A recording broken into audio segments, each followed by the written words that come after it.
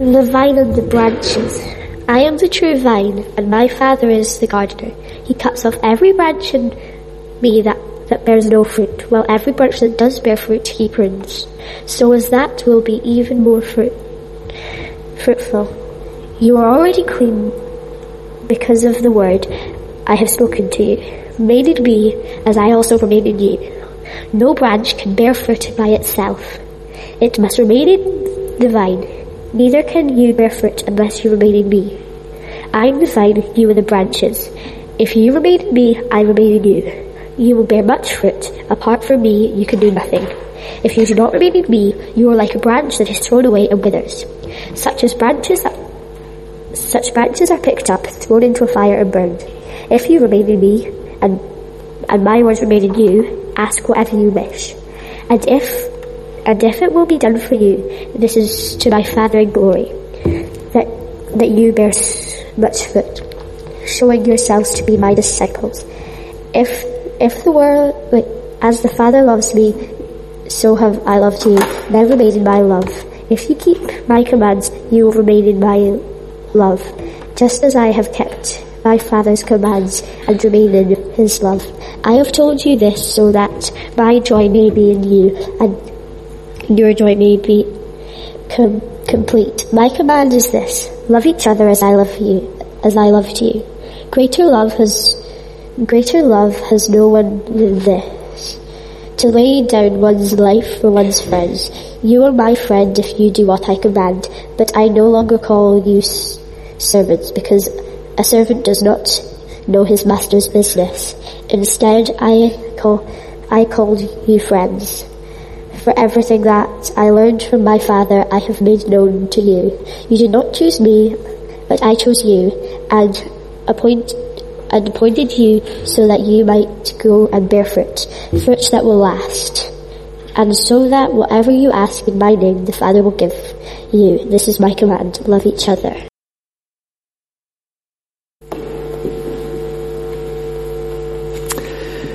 I don't know if you have ever found yourself wondering if this really is your best life.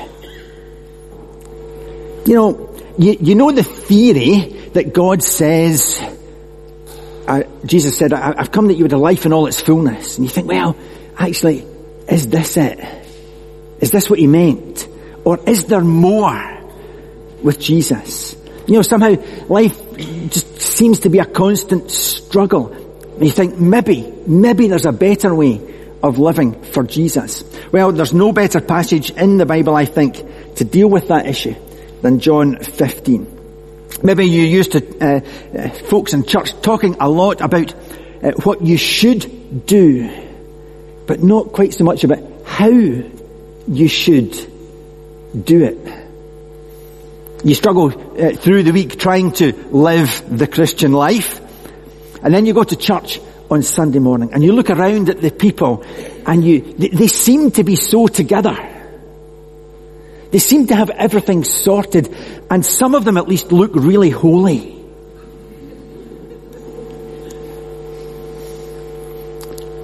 And maybe you're thinking, some people just seem to be cut out for Christianity, but not me. And when you speak to people, what do you discover? They're all fine. It's a very churchy word, fine. How are you? People don't tend to be, I'm absolutely fantastic, I've had a great week, it's brilliant, I'm flourishing, or, I'm really struggling. We tend to be fine. That's not really helpful to folk who are really struggling, or to people for whom things are going really well. I'm kind of mediocre. That's kind of what we're saying. And I think God has so much more for us than that. In verse 16, Jesus talks about his will for our lives. It says, you did not choose me, but I chose you.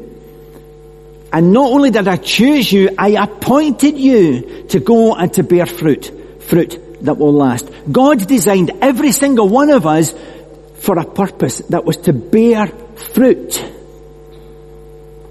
And so the question that we have to ask is, are you and I bearing the fruit that God has designed us to produce? And what kind of fruit is he looking for? Well, we heard earlier on, he's looking for the fruit of the Spirit. Love, joy, peace, patience, kindness, goodness, faithfulness, gentleness, and self-control. And you don't get to choose. You don't get to do, I'm going to do love this week, but I'm going to have absolutely no self-control. We're to produce them all.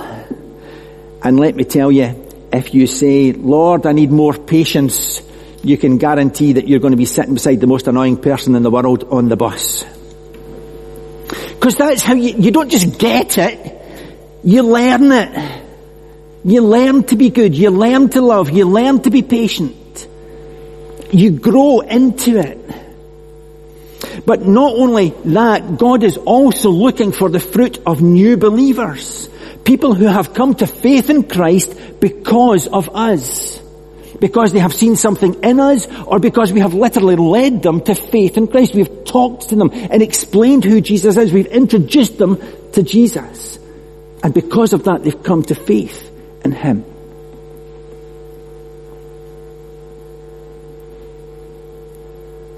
God is looking for the life of Jesus to be expressed through us. His character, his works, his will being done, life's being impacted with love that flows from God through us. And I have to say, my sort of immediate reaction to that is a bit of panic. Because I can't do that. The work of Jesus, his character, his love flowing through me, transforming other people's lives. That's, how? I can't do that. But that's the point. I am not supposed to do that. He is supposed to do that through me.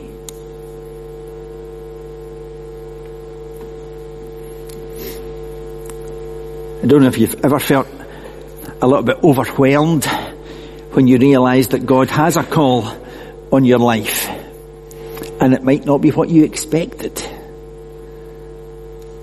That God has a purpose for you.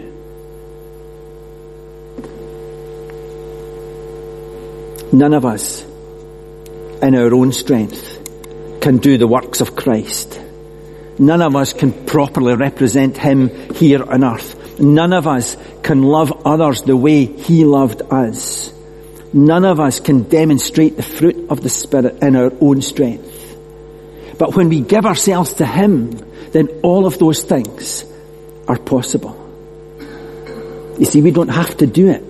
All we have to do is allow him to do it through us. And that's a totally different thing. Lots of frustration comes into our lives when we don't understand that distinction. And Paul makes the distinction in Galatians chapter 5 when he contrasts the works of the flesh to the fruit of the Spirit. Normally, you would expect the contrast between bad works and good works. The works of the flesh, he says, are obvious. He says it's sexual immorality, impurity and debauchery, idolatry and witchcraft, hatred, discord, jealousy, fits of rage, selfish ambition, dissensions, factions and envy, drunkenness, orgies and the like. These things, he says, are obvious. And all you have to do is have a look around you in the world today. They are obvious.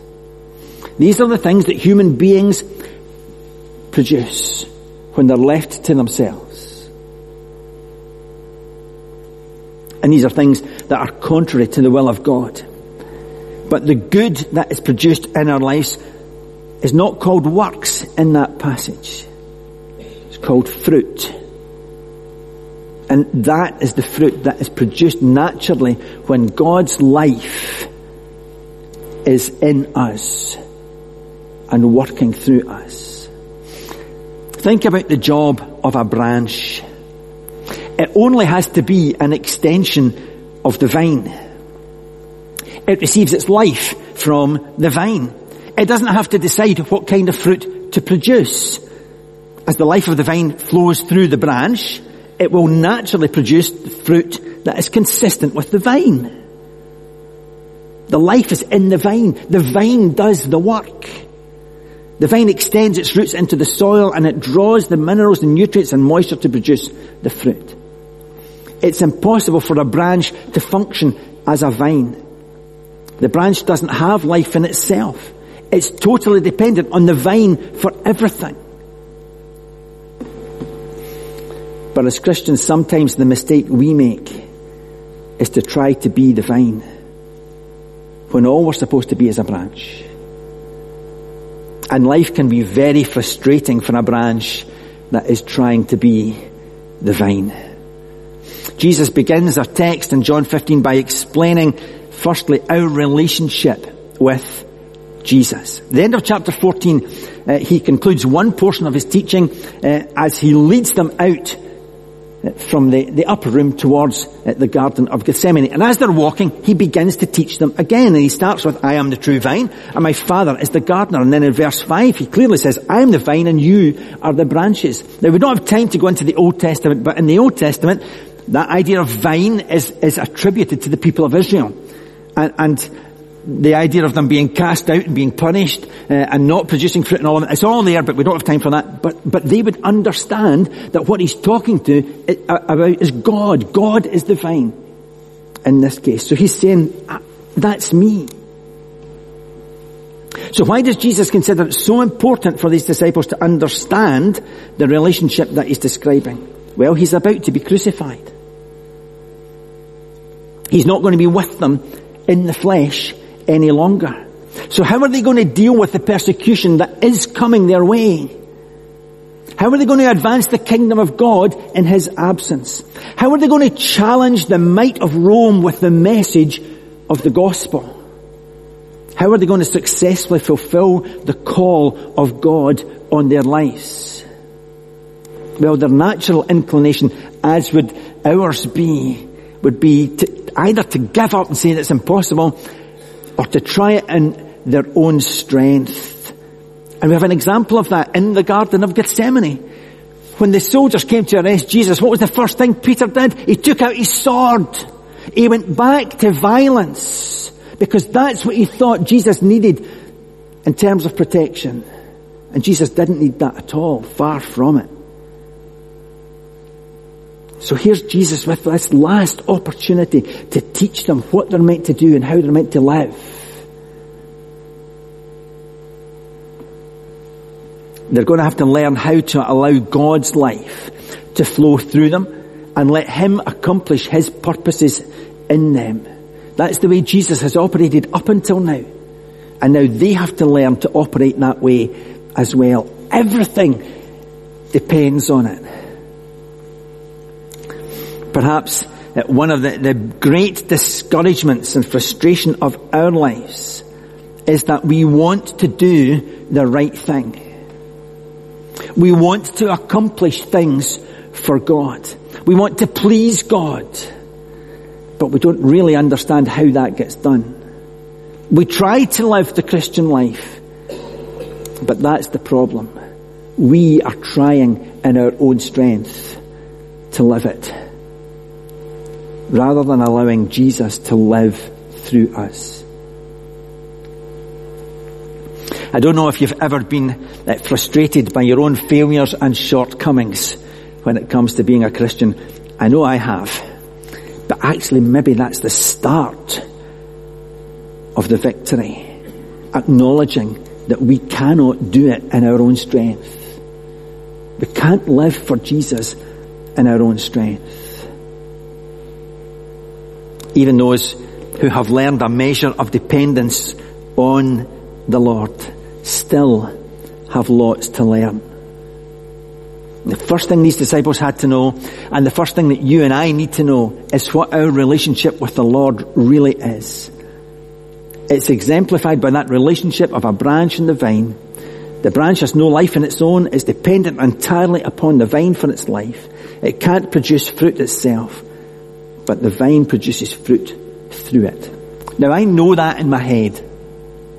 I've known that for years in my head. But does my life show it? Does my prayer time, my Bible reading, my study reflect that? Or does the way that I invest my time and energy really say that I still think I can do something worthwhile on my own strength? The relationship between the branch and the vine can be summed up in one word: dependence. I am dependent upon Jesus as the vine to supply his life flow in me, so that what is produced is a fruit of his life, rather than my best efforts, however well intended. My life is to be simply an extension of his life. And we must think according to that truth and act according to that truth, and our whole lives must be lived in accordance with that truth. In contrast to what Jesus is teaching here, most of us try to live our lives as if we were the vine and Jesus was somehow an attachment that we added on. A support to help us do what we want to do. We have our goals, our desires, our work, our play, to which we attach Jesus when it suits us. But Jesus wants us to understand something. He is not an attachment to our lives. We are to be an attachment to his. That's why he says we are grafted into him, the vine. I am dependent on the Father as the vine dresser to prune the things in my life that are robbing me of fruitfulness. Obviously, sin blocks the flow of life in me and robs me of fruitfulness. There are cares of life, there are distractions, worldliness that might not be evil, but are superfluous, that need to be cut away. There are attitudes in me that he deals with. Outgrowths of fleshly ambition, jealousy, pride, things that need to be cut out of my life and yours. And here's the work of the Father in our lives. In verse 2, every branch that does bear fruit, he prunes so that it will be even more fruitful. What does a pruned tree look like? Well, we've got one in our garden. It grew about 15 feet last year, and I thought, well, I'm not letting it grow another 15 feet. So I really chopped it, and it's basically a stump. Right? I've cut the whole thing off. I had a saw, a big saw. It was great fun. I hope I haven't killed it. But it just looked like a stump. But if it grows another 15 feet this year, it'll be fine.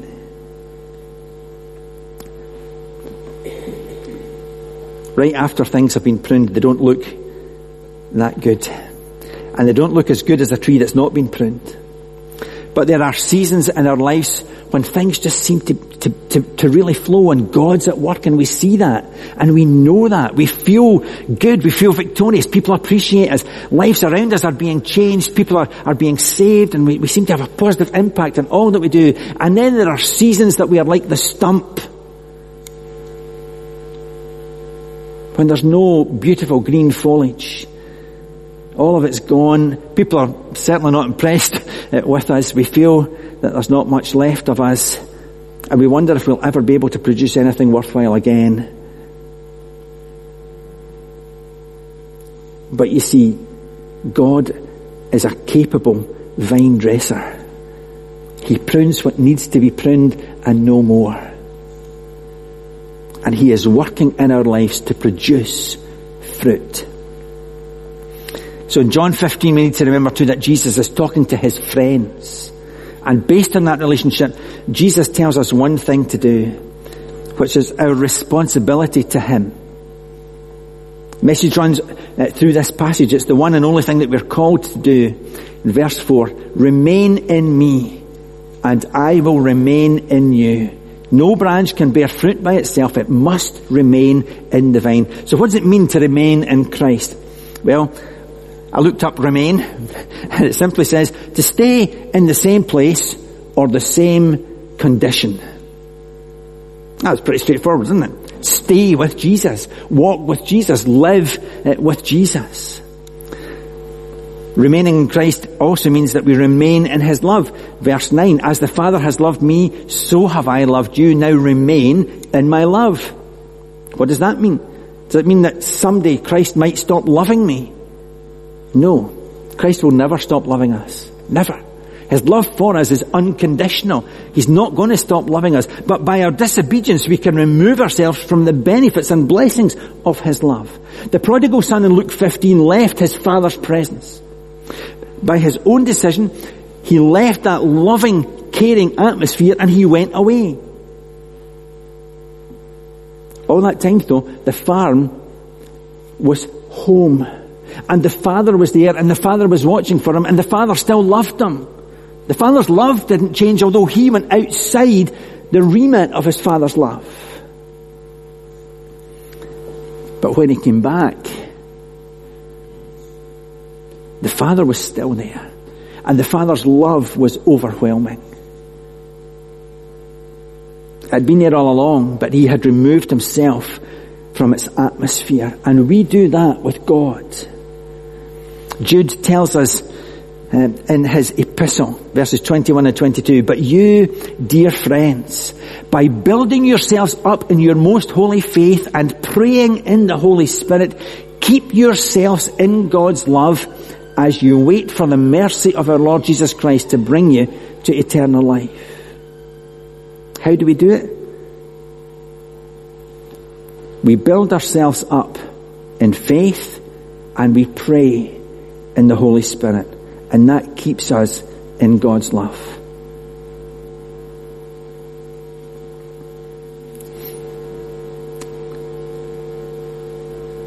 Jesus in John 15:10 says, if you obey my commands, you will remain in my love. He continues to link obedience with love. The key to remaining is obeying. Jesus says, if you obey, you will remain. So what happens if I disobey?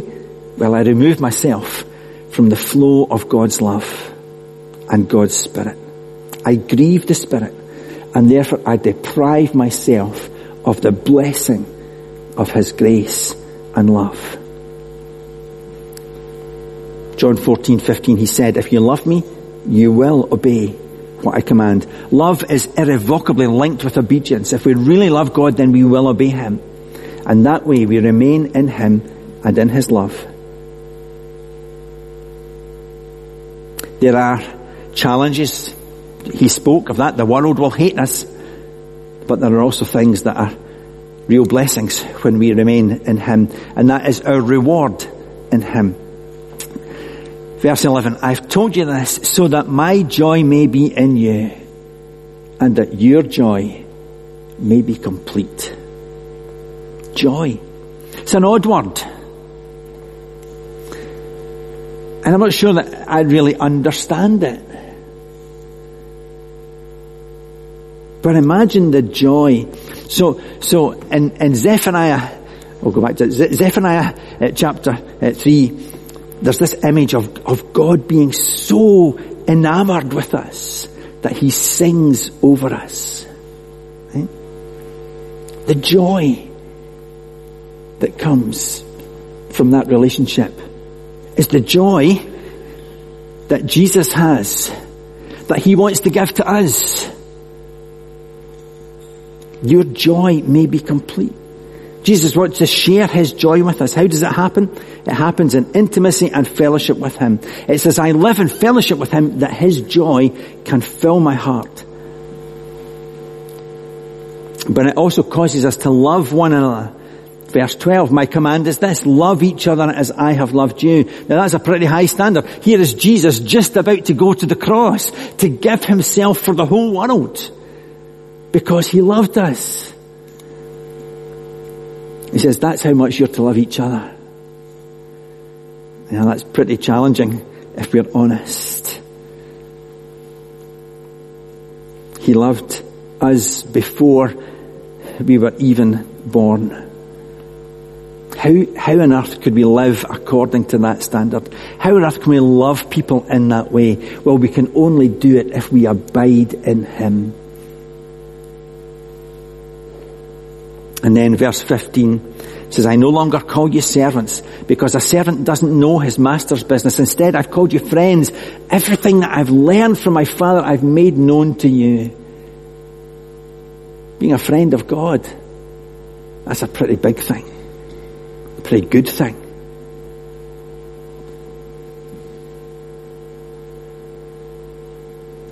In that kind of relationship and fellowship, our prayers are effectual. He says in verse 7, if you remain in me and my words remain in you, ask whatever you wish and it will be given you.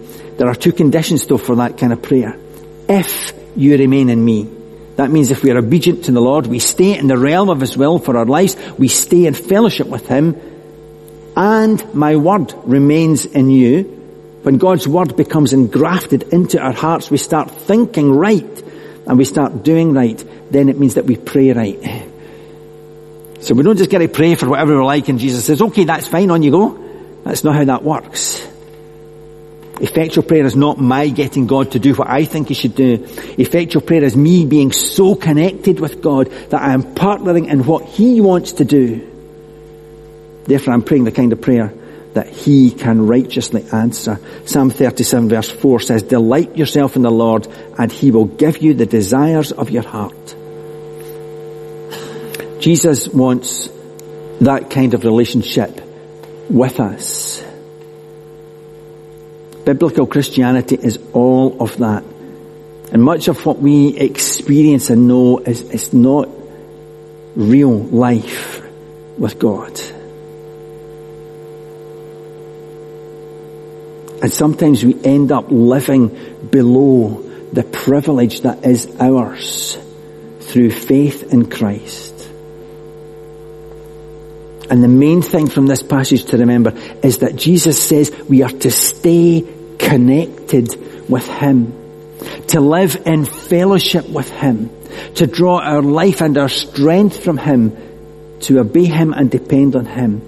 And in that we have life in all its fullness.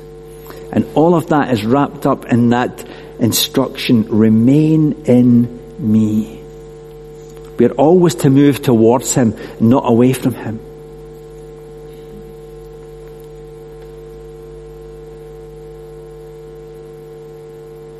I wonder today if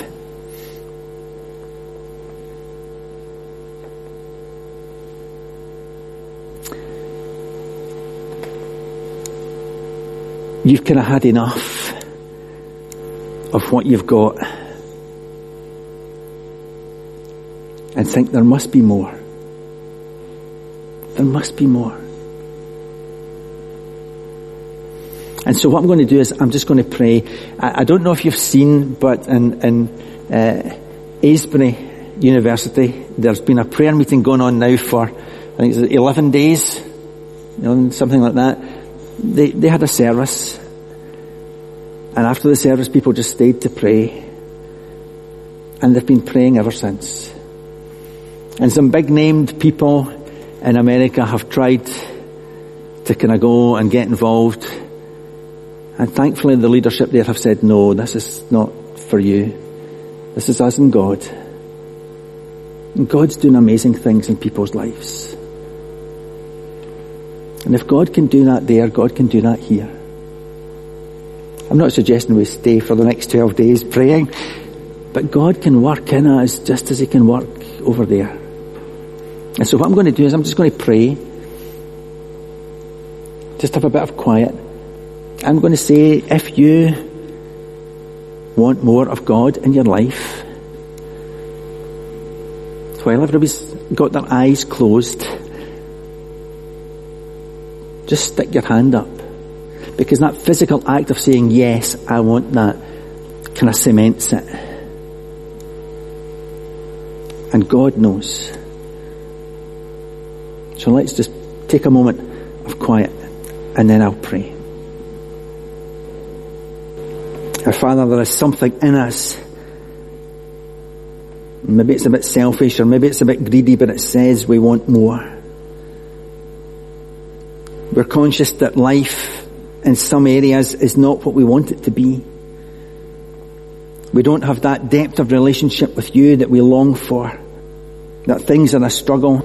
And so, Father, here we are today, and we want more of your life, that life from the vine to flow through us as your branches. Father, will you prune those things that are getting in the way? Father, we want more of you.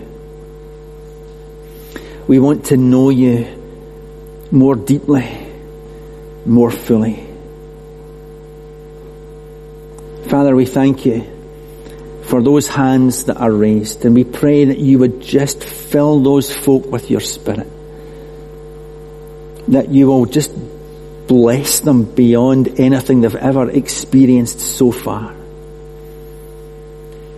And Father, we thank you that is your plan and your purpose for us, that we are meant to bear fruit, that we're meant to have your life flow through us.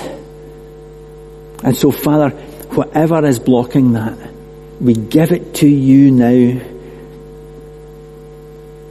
and ask you to deal with it, so that we would experience that fullness of life that you talk about.